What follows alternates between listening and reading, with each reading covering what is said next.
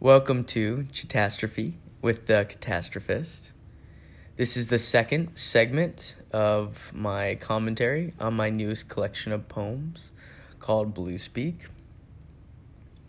Last time I discussed the initial ideas and introductory poem from the chapbook, and this time around I would like to go into not just one but two poems that go into the first section of the book.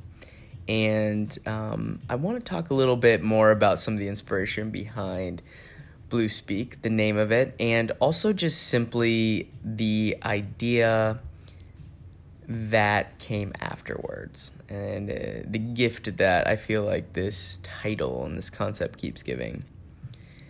As a gay millennial man in this queer world, I've always been pretty proud of my admiration for Lady Gaga.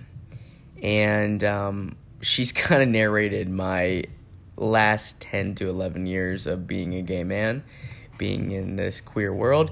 And, I'm really proud of her because I think there were some low moments in her careers. But, man, people, beyond all of the craziness and her art, her talent has shown through, and people really see that now. One of her maybe career low points, although I do love this album, but in 2013 she released Art Pop, which she was trying to create this compound word of pop music meets art, and I loved it. Now, Art Pop isn't something I come back to like I do with some of her other works, but it is definitely a special album. It's experimental. And I kept thinking that Bluespeak kind of has that element, trying to create a concept revolving around poems, writing, where she was trying to create a concept around pop music and make it elevated. Critics might not love that album, but I do indeed feel as though Gaga put a lot of her love and heart into it, and it is something that I really appreciate about a musical artist. So after Bluespeak is the introductory poem, which is not attached to any section, ends on page 4, we go into my first picture, and I do have a few scattered throughout, and they're all in color throughout the book if you get them in that way, which I think will only be available to start.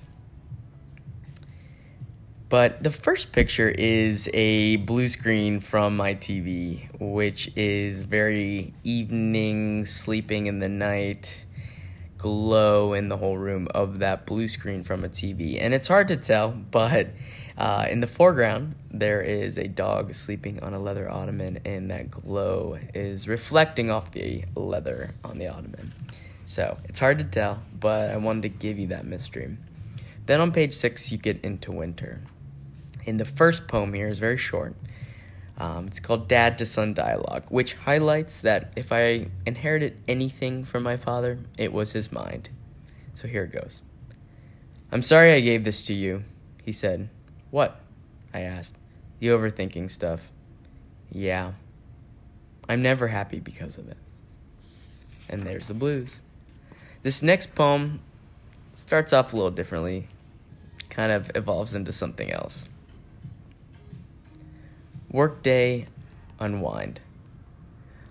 Warm lap from a dog, driving straight into a fog. If you call or if you text, no, I'll simply just say next. Decompression is my goal, a special time to soothe my soul. Overthinking or mind dwell, pull myself out of the spell. Breathe in patterns to release, anxious moments have increased. But in this moment I do find a pause upon this daily grind. Food in belly, drink in hand, on cloud 9 I do land. Feels so good, so relaxed, comfort level to the max. So very chill, I've reached the peak of the peace I've come to seek. So now it is time to end this rhyme, these words complete, this textual treat. It's time to go, to end the show. I'll be back soon, one afternoon. It's not a lie. Till then, bye. And bye it is. Thanks for listening to The Catastrophist on Catastrophe. Until next time.